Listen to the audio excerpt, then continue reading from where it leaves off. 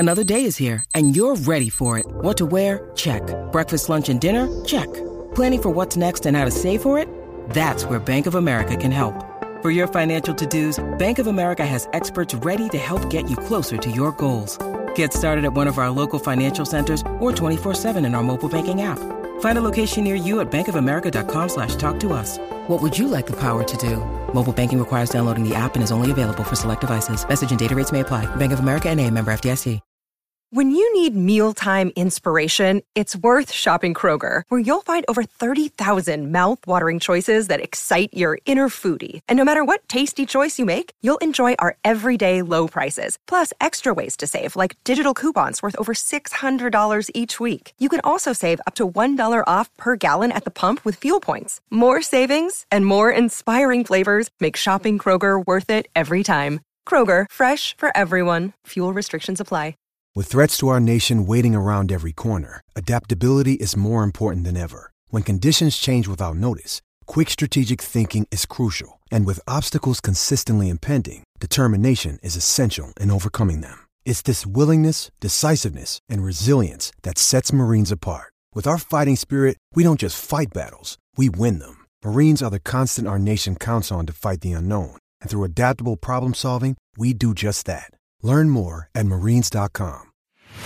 The only daily Premier League podcast. This is Football Social Daily. The weekend's already here. Premier League football is just hours away, and we've got everything you need to get ready for it on today's Football Social Daily. Not only are we going to be looking forward to Friday night football as two under-pressure managers hunt for much-needed points with Southampton's trip to Villa Park, but also we're going to be looking back on last night's European action as Tottenham Hotspur welcomed their new manager, Antonio Conte, to White Hart Lane. Sure, he didn't envisage his next managerial job starting in the Europa Conference League, but that's where we are, unfortunately. We're also going to look to Leicester City and West Ham in action last night, so we'll be looking at their European draws in their respective competitions. Plus, speaking of hunting and new managers, Newcastle United may have found the prey to end their hunt for a new boss. In fact, by the time you listen to this podcast, he may well already be in place. The latest on who is likely to have Saudi millions to spend in January, coming up later on today's show. To discuss all that, the ever-present Niall McCorn. How you doing, Niall?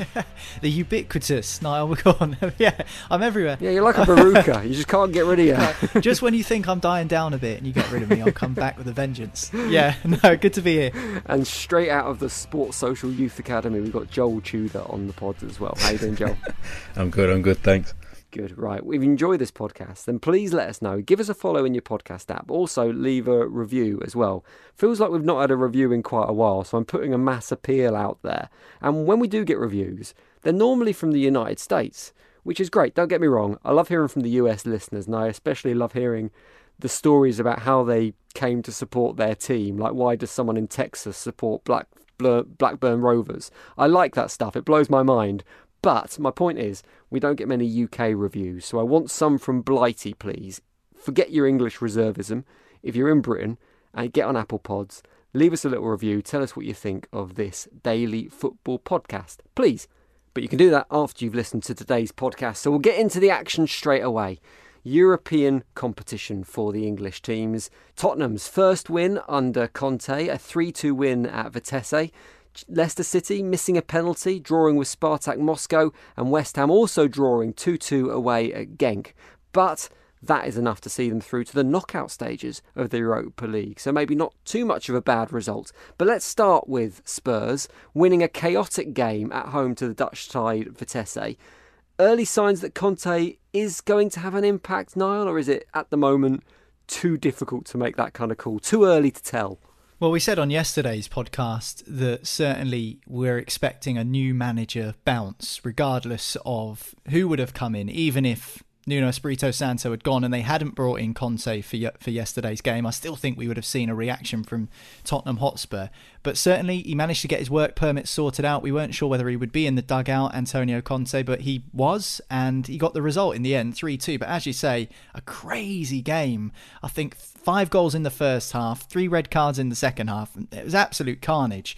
In terms of a reaction, you can definitely say that Spurs played with a passion. I mean, they there was fired passion up, didn't they? Absolutely. It was a passionate game in all quarters, really, from both Vitesse and from Tottenham. You can tell by the scoreline, you can tell by the amount of red cards and bookings.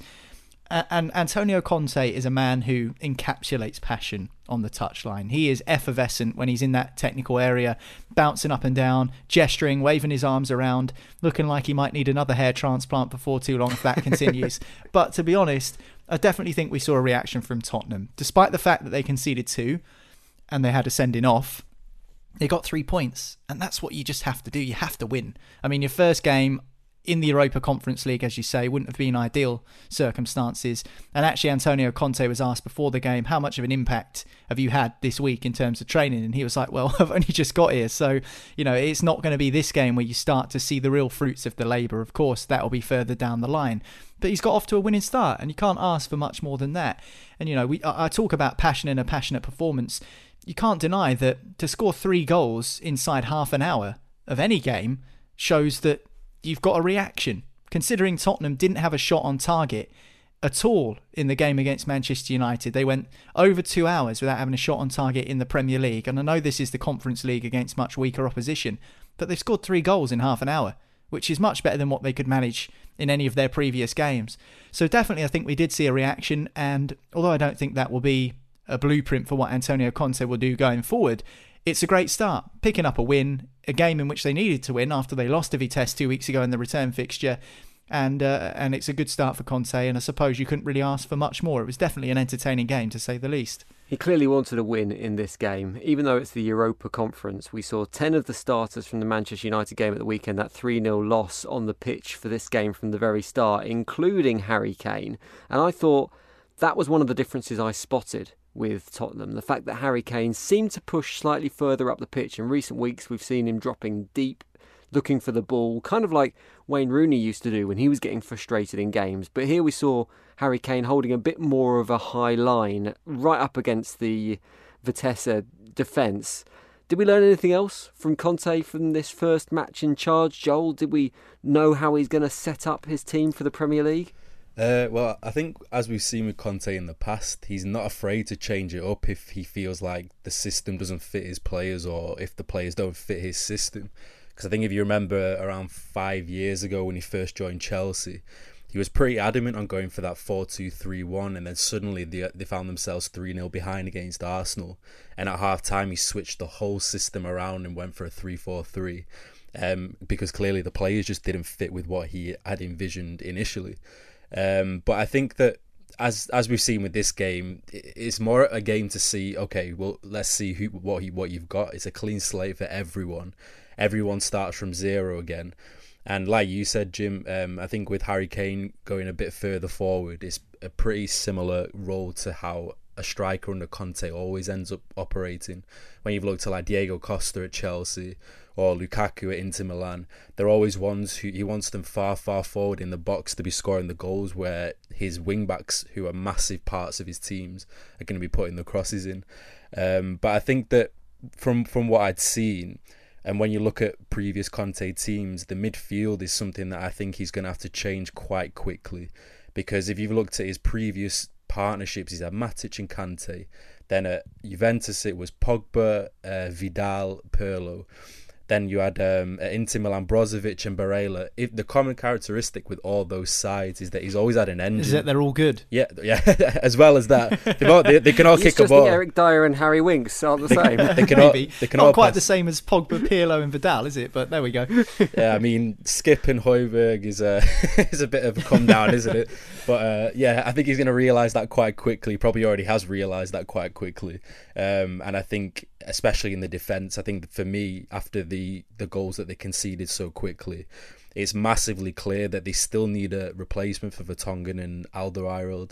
When you look at Eric Dyer, he looks completely out of place still. I'm surprised he still managed to maintain his spot at Tottenham. Christian Romero was super reckless when he ended up getting a second yellow card just after half-time.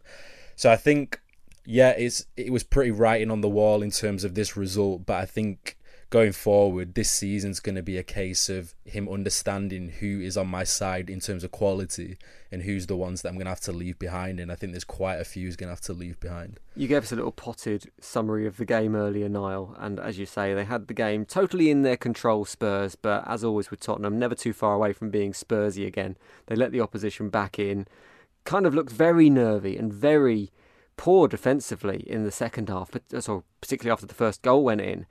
This isn't going to be an easy fix for Conte, is it? This isn't overnight success. He's not going to be able to turn this ship around straight away. No, absolutely not. But what we've seen, and I joked about, the midfield of Spurs just a few minutes ago, but what we've seen from Conte, particularly when he went into Chelsea, which is how most of the Premier League remembers him, of course. Obviously, we should give credit to what he did in Serie A both times with Juventus and with Inter Milan, but most of the eyes on Conte, what we remember, is from his time at Chelsea. But he went into Chelsea and he turned players who were perceived to be either surplus to requirements or not good enough at Chelsea into players that were effectively the catalyst for him winning the league.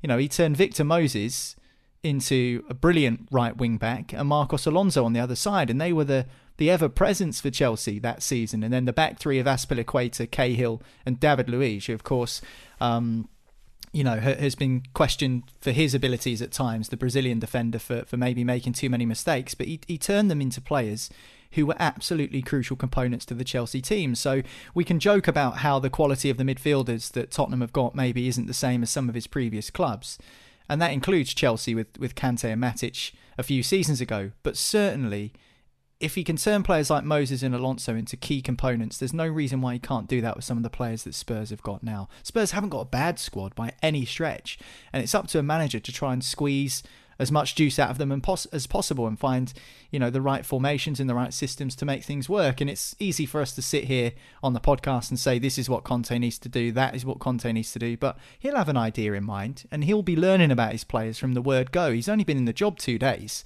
and he's already seen them play one game. They've probably had few training sessions. I definitely think that there's plenty of learning to do for Antonio Conte, and like you say, quick fix. I think that is the key 2 words that you've said there. That is exactly what everyone's looking for in the Premier League. And I think we've got this thing at the moment in football where a majority of the pundits that we see on TV, on radio, and just in the media in general, have been great players from a time in which stability in management was very much considered the key thing. We hear from pundits who played in a time where Sir Alex Ferguson was the manager for 20 years, where Arsene Wenger was the manager for 20 years. We don't live in that environment anymore. Football doesn't have that stigma attached to it anymore. If you're in a job for more than 3 years, you're bucking the trend. The managers don't stay in jobs for 8 years like Sean Dyche and like Eddie Howe at Bournemouth. That just doesn't happen anymore. That is an anomaly. Sean Dyche to be at one club for 8 years, especially in the Premier League. I mean, just look at Watford, look at Chelsea, teams that change their manager all the time. So I think it's interesting when you see the narratives coming from those people that comment on the game saying, oh, they've made a change, quick fix. It is quick fix. Football is all about the here and now. Certainly it feels like that in the modern climate. So Antonio Conte, I'm sure, as he's been given an 18-month contract, will be successful at Tottenham. Whether that means winning them a trophy, I'm not so sure. But in terms of being more successful than what Nuno Espirito Santo was, I couldn't agree more. I think that is going to be the case. Normally in a game that's seen 3 red cards, we probably talk about those red cards, but to be honest with you, 2 double yellows for professional fouls, completely deserved. Red card for a keeper who handled outside the box, completely deserved. So we're not going to talk about it. Instead, we're going to talk about West Ham, who had considered their first goals in Europe this season, which seems like a bonkers thing to say. They drew 2-2 with Genk. That's enough to see them through to the knockout stages of the Europa League. But they went strong for this one compared to what they've done in previous rounds, Joel. 4 starters in this lineup that started on their game in Sunday, including Mikel Antonio, who tends to be rested for the Europa games. And I have to say, I watched this with interest, being a West Ham fan. They looked a bit leggy at times, particularly in the first half. Looked like they took a little while to wake up. Areola was called on to make a number of decent saves as well. Is there warning signs there for West Ham about the perils of having such a small squad but trying to manage multiple competitions at the same time? Yeah, I think it's been very similar for a lot of the sides in the Europa League from the Premier League at the moment, especially West Ham and Leicester, where you always find initially in the game, they seem to go 1 or 2 goals behind straight away. I don't know if it's a case of, like you say, a lack of depth in the squad or a mentality thing going into it. But I think with this one, David Moyes knew that this was a vital game in terms of getting through to the next round, because they are undefeated in Europe, but they just haven't seen the right side of the results at the moment. And I think it was warranted, to be honest, because if you look at it from a aerial perspective, this is probably West Ham's most likely route into the Champions League, considering, you know, obviously Tottenham have got Conte now. I don't know how United will do in terms. There's a lot of competition for that top 4, put it that way. And this is such an amazing route for West Ham, because I don't think the competition is as strong as it was in the last couple of years in terms of the calibre of sides. And I just think that, yeah, for example, one namely mentioned should be Benrahma, who again keeps coming up with the big goals, especially that second goal, where he just kind of turned his man and then put it through the keeper's legs for the second time in the night, nearly a hat-trick of nutmegs. And I've been massively impressed with him. I think he had a quite slow start when he first came from Brentford, but he's really started to make that position in the team his own now, and he's really showing his quality, like, constantly.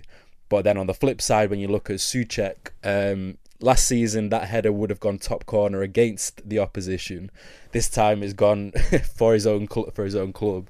But yeah, I think it took nearly 58 minutes for West Ham to click into gear, and I think it's purely a case of the fact that, as we see season on season, clubs begin to struggle when they don't have massive squad depth in the Europa League, especially when they've got a game on Saturday, Sunday to follow.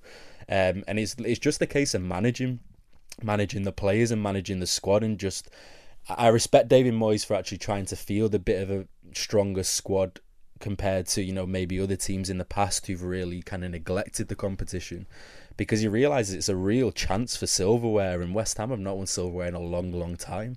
So credit to him for that. They've been really impressive this season. Joel mentioned the own goal there from Souček that gave Genk the point in the dying minutes, but it was a diving header from kind of quite a difficult angle to score from, actually. So I guess, I don't know whether you can give someone credit for an own goal, but it wouldn't have been expected, I don't think. It could have gone anywhere, and the top corner was the least likely place. Was he within his rights to go for that? Was it the right decision from Souček, Niall, to go for that header when there wasn't a huge amount of danger going on? Well, I think he needs a bit of help from his teammates in that situation, don't you think, Jim? You know, he just needs a shout, doesn't he? Don't do it, do it. And listen, Souček is... Even if you wouldn't call someone not to head it from there, because the angle's so tight. Well, he's a committed player, isn't he, Souček? And I think it's just probably in his DNA just to go for that anyway.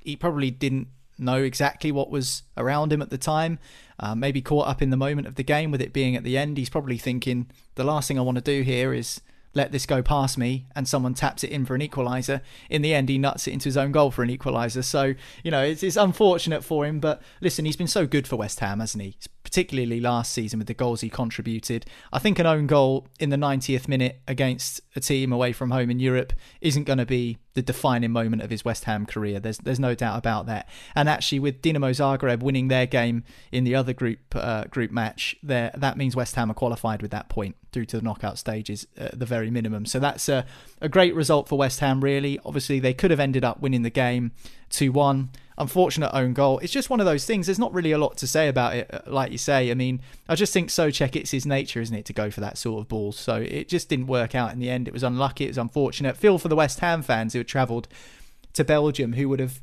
maybe seen their side win away from home in Europe. Could there be a better feeling than that? A night on the beers in Belgium, and in the end they had to settle for a draw. But it says a lot about West Ham United and how far they've come in recent years, that we're talking about them being disappointed not to win away from home in European competition.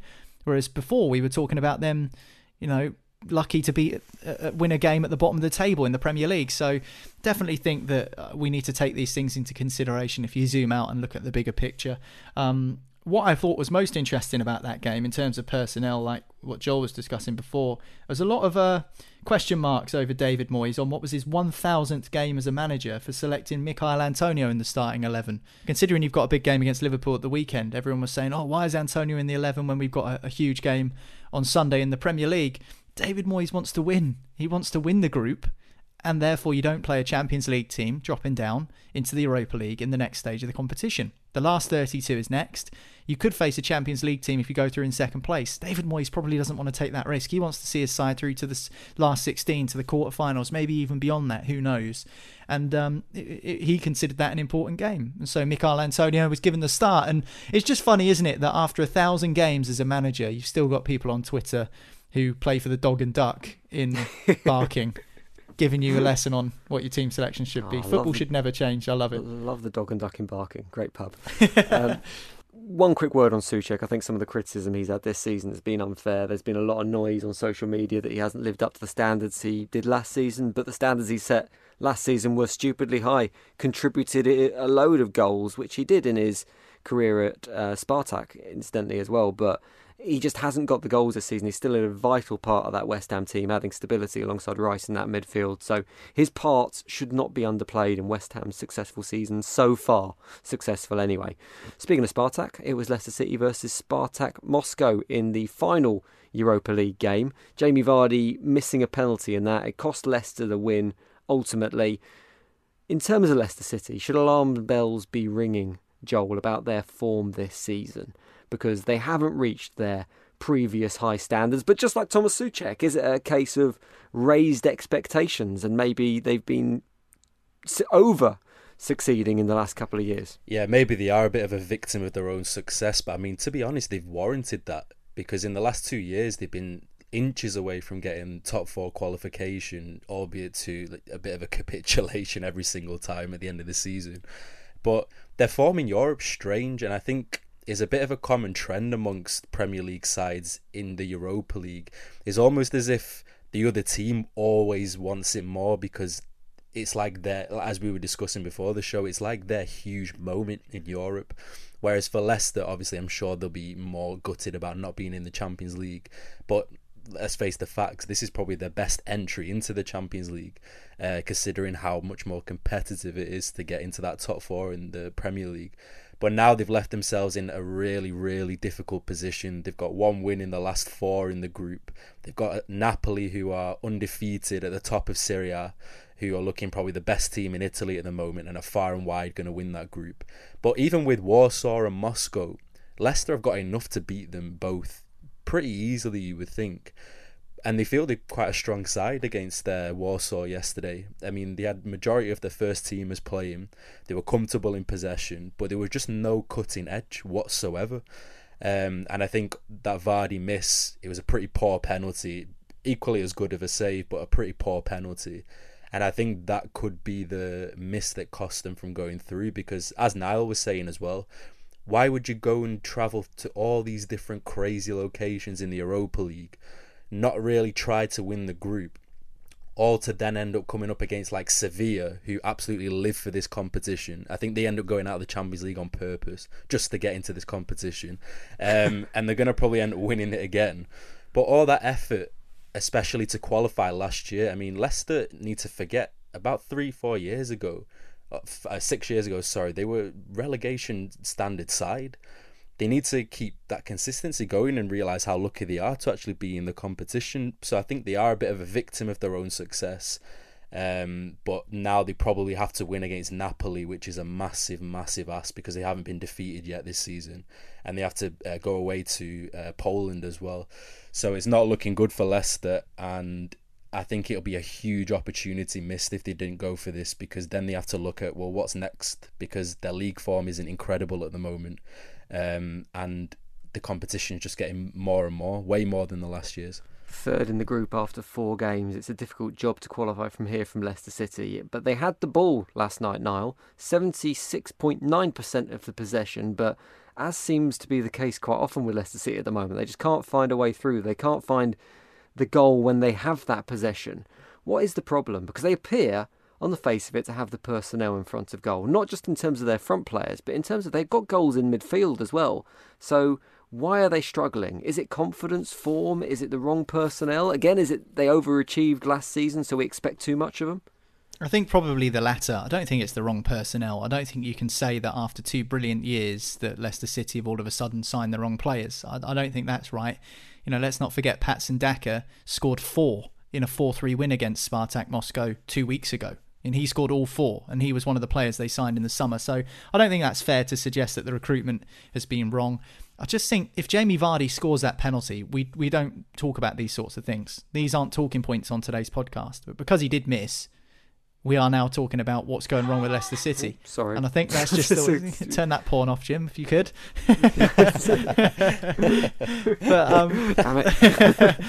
But certainly, I think if you look at the stats, you mentioned the possession, 77-23, 90% pass accuracy, 9 corners, 13 shots, but only 3 of those are on target.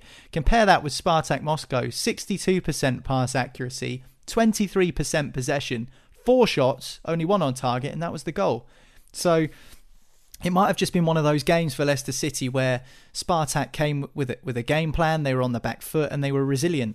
And like you say, it might be a tough task for Leicester to qualify from the group, but if they win their next 2 home games, they win the next 2 games, a home game against Legia Warsaw and then they're away in Naples in the first week of December, then they've still got a chance, because despite them being 3rd in the group, it's a very tight group, this.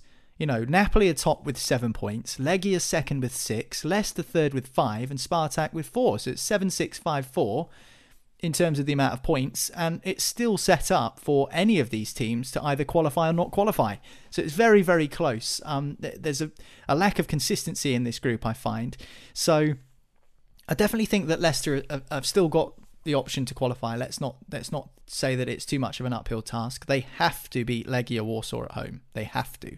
Because going away to Napoli, as Joel says, is going to be an extremely difficult test. In terms of what their issue is at the moment, I think they have missed Fofana. They missed Johnny Evans when he was injured. Ndidi's been out for a spell this season, and we saw a couple of years ago when Ndidi spent a lengthy time on the sidelines, they weren't as good a team. I just think that maybe they are just suffering a little bit from the last 2 seasons in which, as Joel says, they missed out on Champions League qualification on the final day of the season, both times, finishing 5th. And we know how good the Premier League is. We know the quality of the Premier League. We know how tough it is to keep a consistent level for 3, 4, 5 seasons in a row, which makes what Manchester City do even more exceptional. Because Liverpool, they got 97 points, didn't win the title. Then they won the title the following season. And then last season, they ended up finishing 4th, but that was a late run thing. They only just snatched 4th place, and everyone was saying, well, what about Van Dijk being injured in the injuries and stuff like that? To keep that level of intensity and that level of performance for 3 seasons is tough. And we're into the 3rd season now of Leicester being one of the teams where everyone is looking at saying they should be comfortably in the top 6. And it's just not quite happening for them. So I think maybe we should take that into consideration. I'm sure they'll be fine, because in the strange way that the Premier League has worked this season, despite this European result, they're still only 3 points off Manchester United and Arsenal in 5th and 6th. And if Manchester United don't beat City, for example, and Arsenal slip up to Watford, and Leicester City win their game this weekend, they could end up 5th or 6th in the table after what's considered a pretty poor start to the season. So I still think it's pretty early to talk down Leicester as a team who could actually do something this season. But yeah, they need to be doing better in Europe, that's for sure. Focus for Leicester City, West Ham and Tottenham back on the Premier League this weekend, and that's exactly where we're going next, because there's Friday night football. It's Southampton versus Aston Villa. The thoughts of Joel and Niall next on Football Social Daily. Football Social Daily. Subscribe to the podcast now so you never miss an episode. Football Social Daily. Find more great sport at sport-social.co.uk. Welcome back to Football Social Daily. Looking ahead to tonight's game, it's Southampton versus Aston Villa. If you want a preview of all the Premier League action ahead of this weekend, later on tonight you'll be able to get our show The Dugout, where former footballing professionals discuss the weekend's Premier League action before it happens. Who's on this weekend's show now? We have got Trevor Steven, formerly of England, of Rangers, of Marseille, and in the Premier League played for Burnley and for Everton. A bit of a legend at Goodison Park as well, so be interesting to hear his thoughts on how poor Everton have been in the last 3 games. And we've also got Matt Jarvis, who used to play for West Ham, so he would have enjoyed Jarvo! Jarvo back on the show, played for Wolves and Norwich as well. So 3 teams that he used to play for, all in different areas of the table. West Ham flying high, Wolves in mid-table, and Norwich really struggling. You'll be able to get that later on today. Click subscribe or follow wherever you're listening to this podcast. It will pop up on your feed later. But let's talk about Southampton versus Aston Villa. Pressure mounting on Dean Smith at Aston Villa. Is this must-win level yet, Joel? Yeah, it's a strange one with Villa. I think that the Grealish departure, I didn't realise just how much influence he actually had on that side. It kind of reminds me of the Gareth Bale departure, not in terms of how good he was, because obviously Bale was about 10 times the player Grealish was in that season, but I mean in terms of replacing a key star player, a talisman in your side, with like 3, 4, 5 different players, it usually just does not work at all. To be fair with Villa though, you know, they've had Buendia, who's kind of struggled to find his feet at Villa. Obviously you got Leon Bailey, who struggled with injuries. Danny Ings again struggled with injuries. So I do have sympathy for Dean Smith. He's not had his fully fit side. You've also got Tyrone Mings, who's been in and out of the side, which is pretty uncharacteristic. But for me it was strange because I was at the game when Villa beat Manchester United at Old Trafford, and they were really, really disciplined. Such a disciplined side, really good system. They had a plan in place. I don't know if it's just because we were absolutely awful on the day that made them look a little bit better than they actually were. But since then, they've had 4 successive defeats, and that's pretty worrying how they can't get up a level after such a huge win, probably one of their biggest wins in recent years. But I think the Grealish influence was just way bigger than we realised.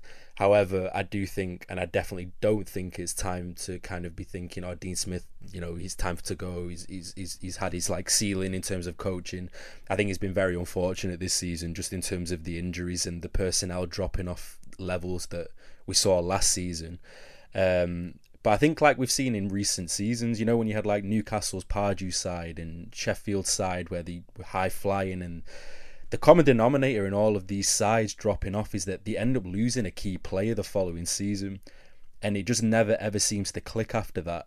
And I think, and I hope it's not the case for Villa, but they seem to have a bit of a mountain to climb in terms of just replacing that huge influence, their captain, who was probably one of the players of the season last year. Do you agree with that, Niall, in terms of the issues that Villa face are largely down to the departure of Jack Grealish? Because at the time, I think it was obvious, or we certainly thought on the podcast, it was obvious Grealish was going to go when they were bringing in these players like Danny Ings, who isn't available for the game tonight, by the way. He won't be able to face Southampton, his former club. But we sort of thought they looked like they were preparing well for his departure. So do you put the failings this season down to him no longer being available? No, I don't. I think it plays a part, but I don't think you can say that. I mean, they lost the first game of the season to Watford, which was a surprise. They lost 3-2. That was the very first game of the season back in August. But they won 3 of their first 6 league games.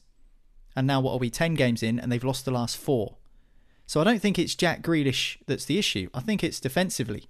Like I said, winning 3 of their first 6 games, but in the last 4 games, they've conceded 12 goals, including 4 to West Ham last weekend, Jim, as you'll remember. So I definitely... They were very poor. Yeah, they were very poor. They almost capitulated, didn't they? Which is a concern. And with some of the fixtures they've got coming up next month, I know it's November now, but we've got 2-week international break. In December, between now and Christmas, they've got Manchester City, Liverpool, Leicester and Chelsea still to play. So it's not really a good time to be in a bad run of form. To lose 4 in a row is of real concern. I don't think you can put that down to the absence of Jack Grealish, because they won half of their first 6 games, including good wins against Everton and against Manchester United at Old Trafford, as Joel's already said. And, you know, to then go on a 4-game losing streak after that win at Old Trafford, I don't think is down to the lack of prowess up front. I think Watkins has done okay this season. I think Ings has done all right this season. I think it's at the back that their problems lie. And they won't have Ezri Konsa for this game tonight as well, because he's been sent off in that game against West Ham. And I don't think Tyrone Mings is perhaps quite as good as people think. So I definitely think that there are issues at the back for Aston Villa. To concede 12 in 4 games, an average of 3 a game in those defeats, that's really poor. And I think that's the issue that Aston Villa need to address. I don't think we need to get caught up in the whole, do they miss Jack Grealish? Of course they miss him, because he's a top quality player, but he doesn't play for them anymore. They need to focus on what they do have. And I think the players they brought in, as you mentioned before, left them quite well prepared. But it's at the back that my issues would lie with Villa if I was an Aston Villa supporter.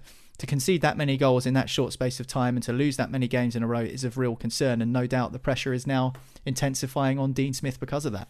Well, I started this section by asking whether the pressure was mounting on Dean Smith and whether it was must-win levels yet. The pressure's mounting on Ralph Hasenhüttl, Joel. Is it must-win levels yet? I mean, does Hasenhüttl ever feel pressure? Because is he like the only manager who survived 2 9-0 losses? Yeah, probably. Because I don't think there's any other manager who survived that. After each I'll tell you what, you games, called me a Veruca at the start of the show, Jim. Ralph Hasenhüttl is the Veruca of the Premier League. He sticks around. He's like a parking attendant round a car that's been overdue. I'm telling you, he will never ever leave that club regardless of the results. But yeah, potentially the pressure's mounting. He's in 14th place at the moment. They've lost the last 2. No, they haven't lost the last 2. They've undefeated in the last 3. But it seems like goals are kind of drying up for them a little bit, especially obviously with the departure of Danny Ings. I think that was always going to happen. I think Che Adams has come into the side and really adapted well. But I don't think there's much pressure on Hasenhüttl, just because it seems as though the owners back him pretty to a high level, especially like I mentioned, after suffering such defeats. I don't think there'd be many Premier League sides who would stick by a manager after that. And the first one against Leicester that season, that was pretty close to him only just joining, if I remember rightly. So I'm pretty sure that, well, I'm quite surprised that they didn't switch with that appointment. But they're just above Villa at the moment. It's quite a big game for both of them. It could see them both, if either win, go into 10th place, which, you know, changes kind of the whole complexion of the situation. It just seems to me like, you know, at this stage of the season, when all the teams are so close together, one win takes you 5-6 places, one loss takes you 5-6 places south. It's not really a time to kind of be panicking unless you're in the position of, say, Newcastle or Norwich, where you just can't hit a barn door and you couldn't buy a win. Well, potentially, if you're Newcastle, you could buy a win, but right now you can't. So it's a case of just biding the time. If you're an owner pre-Christmas and looking at the table, if you're in the relegation positions, if you're in around the 10, 12, 15 mark point, it doesn't really pay massive. It doesn't paint the story massively well, because one win takes you nearly halfway up the table. So I think that they're in a good position right now, and they're seeming to find form at the right time as well when it comes into kind of this really congested fixture list after the international break. Joel also mentioned that Newcastle can't buy a win at the moment. What they can buy is a new manager, and that appointment appears to be getting closer. News on who that is likely to be next on Football Social Daily. Football Social Daily. Find more great sport at sport-social.co.uk.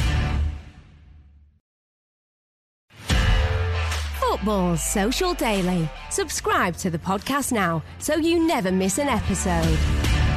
Welcome back to the final bit of today's podcast. We are talking Newcastle and we are talking new managers. A deal is reportedly close for Eddie Howe to be the new boss at St James's Park. So close, in fact, that by the time you listen to this podcast, it may well have already happened. They're hoping to have it in place for the game on Saturday. A deal apparently already agreed in principle.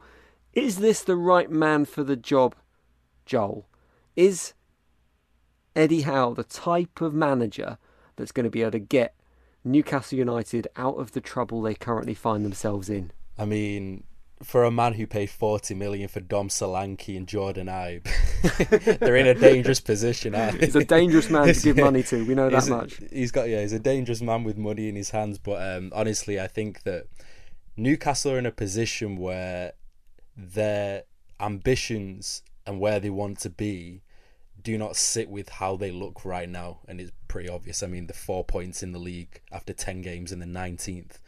Of course, the money is going to have to be a major factor in attracting the likes of Fonseca or Emery, who's just turned them down. It just kind of shows, no matter how much money you flash at managers, you need to at least be established, and they don't want to be kind of fighting for relegation straight away.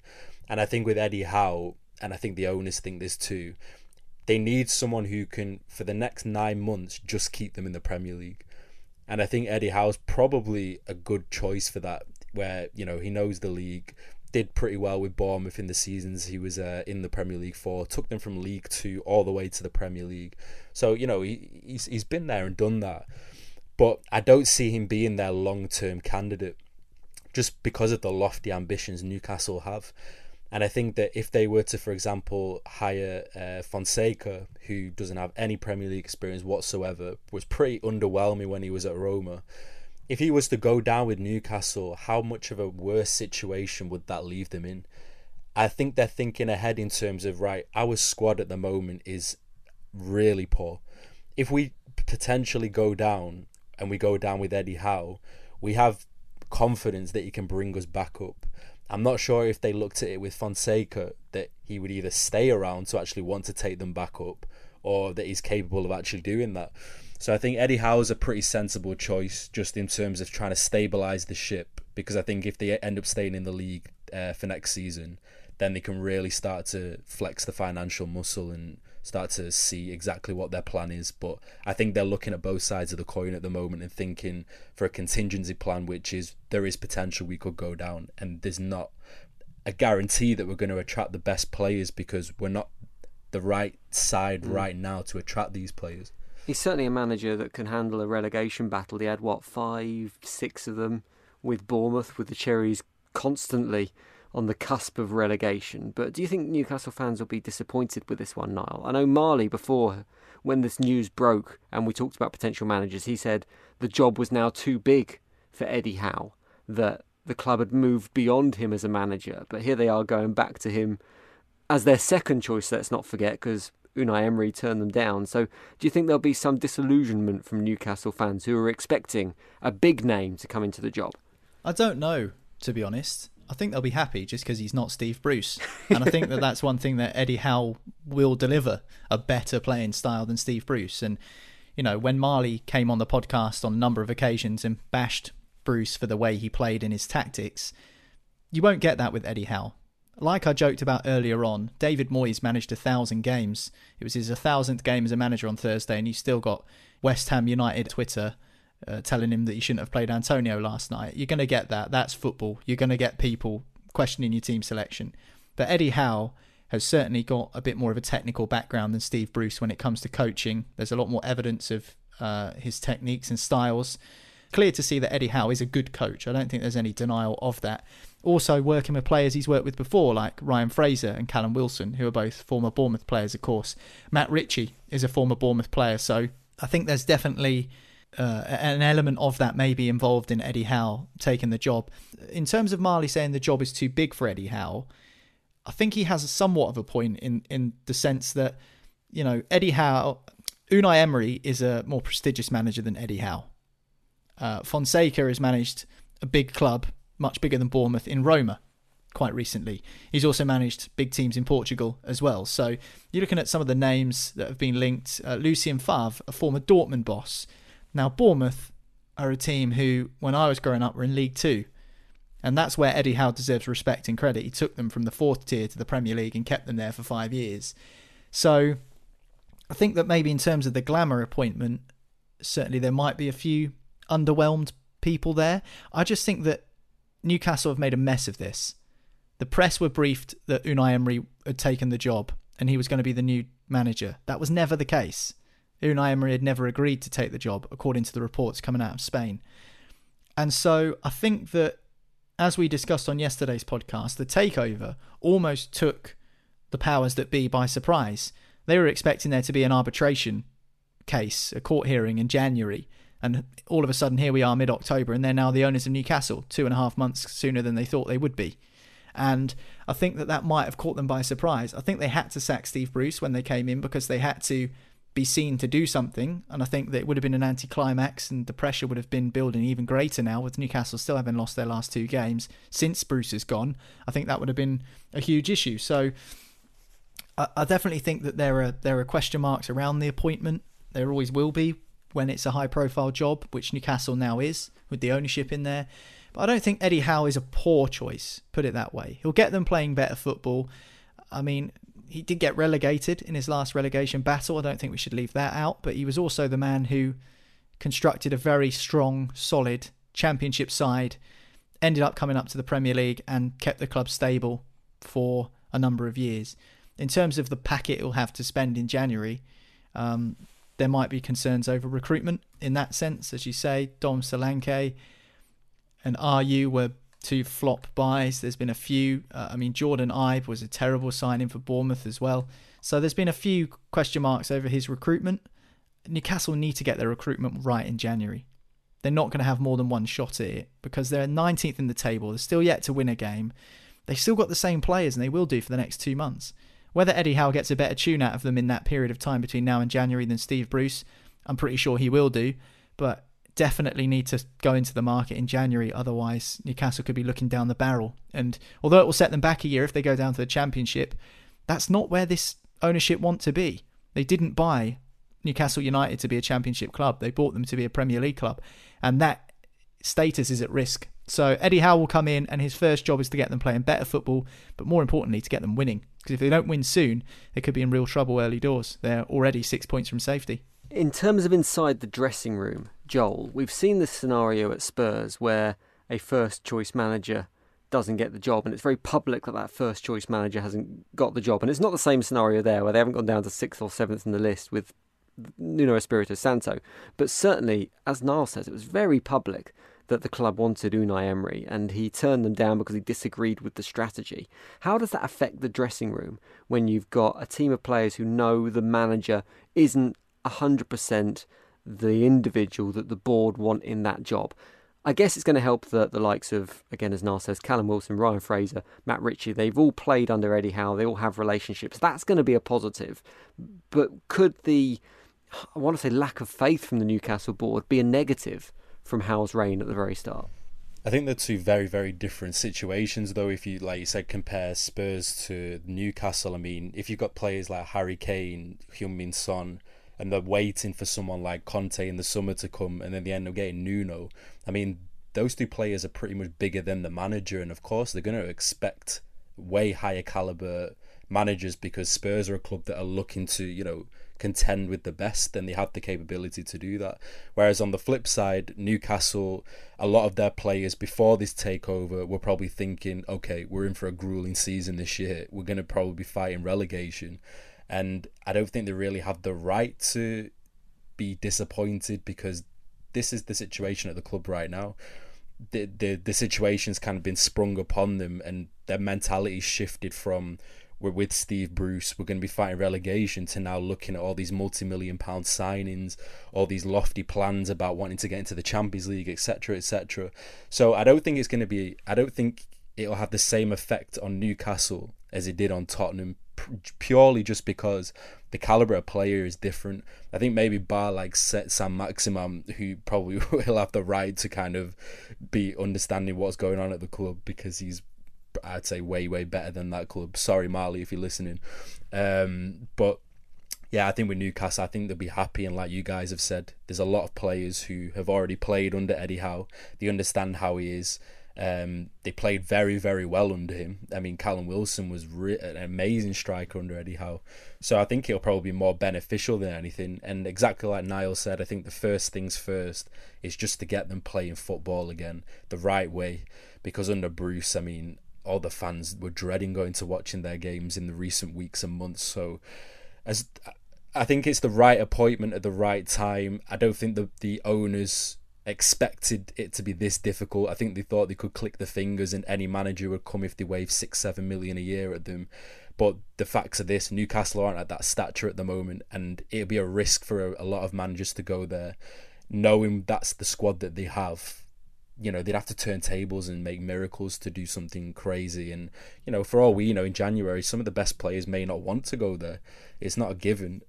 So I think it's the perfect hiring for this stage that Newcastle are at in their long-term plan. I don't think he's going to be there for a long time, but he needs to stabilise the ship. He's not there for a long time, he's there for a good time. As I said, Newcastle want to have this... Shout out Jersey. They want to have this in place by Saturday's game, which is a 5:30 kickoff against Brighton. Tough place to go when you're looking for points. You can get the full preview on that match and the rest of the Premier League action by following this podcast. Click subscribe, click follow wherever it is you're listening now. You'll get the Dugout Show when it's released a little bit later, which is our preview show looking ahead to the weekend's action. Joel, Niall, cheers, boys. Cheers, guys. Thank you. And we'll see you for the next Football Social Daily very soon. Football Social Daily. Find more great sport at sport-social.co.uk.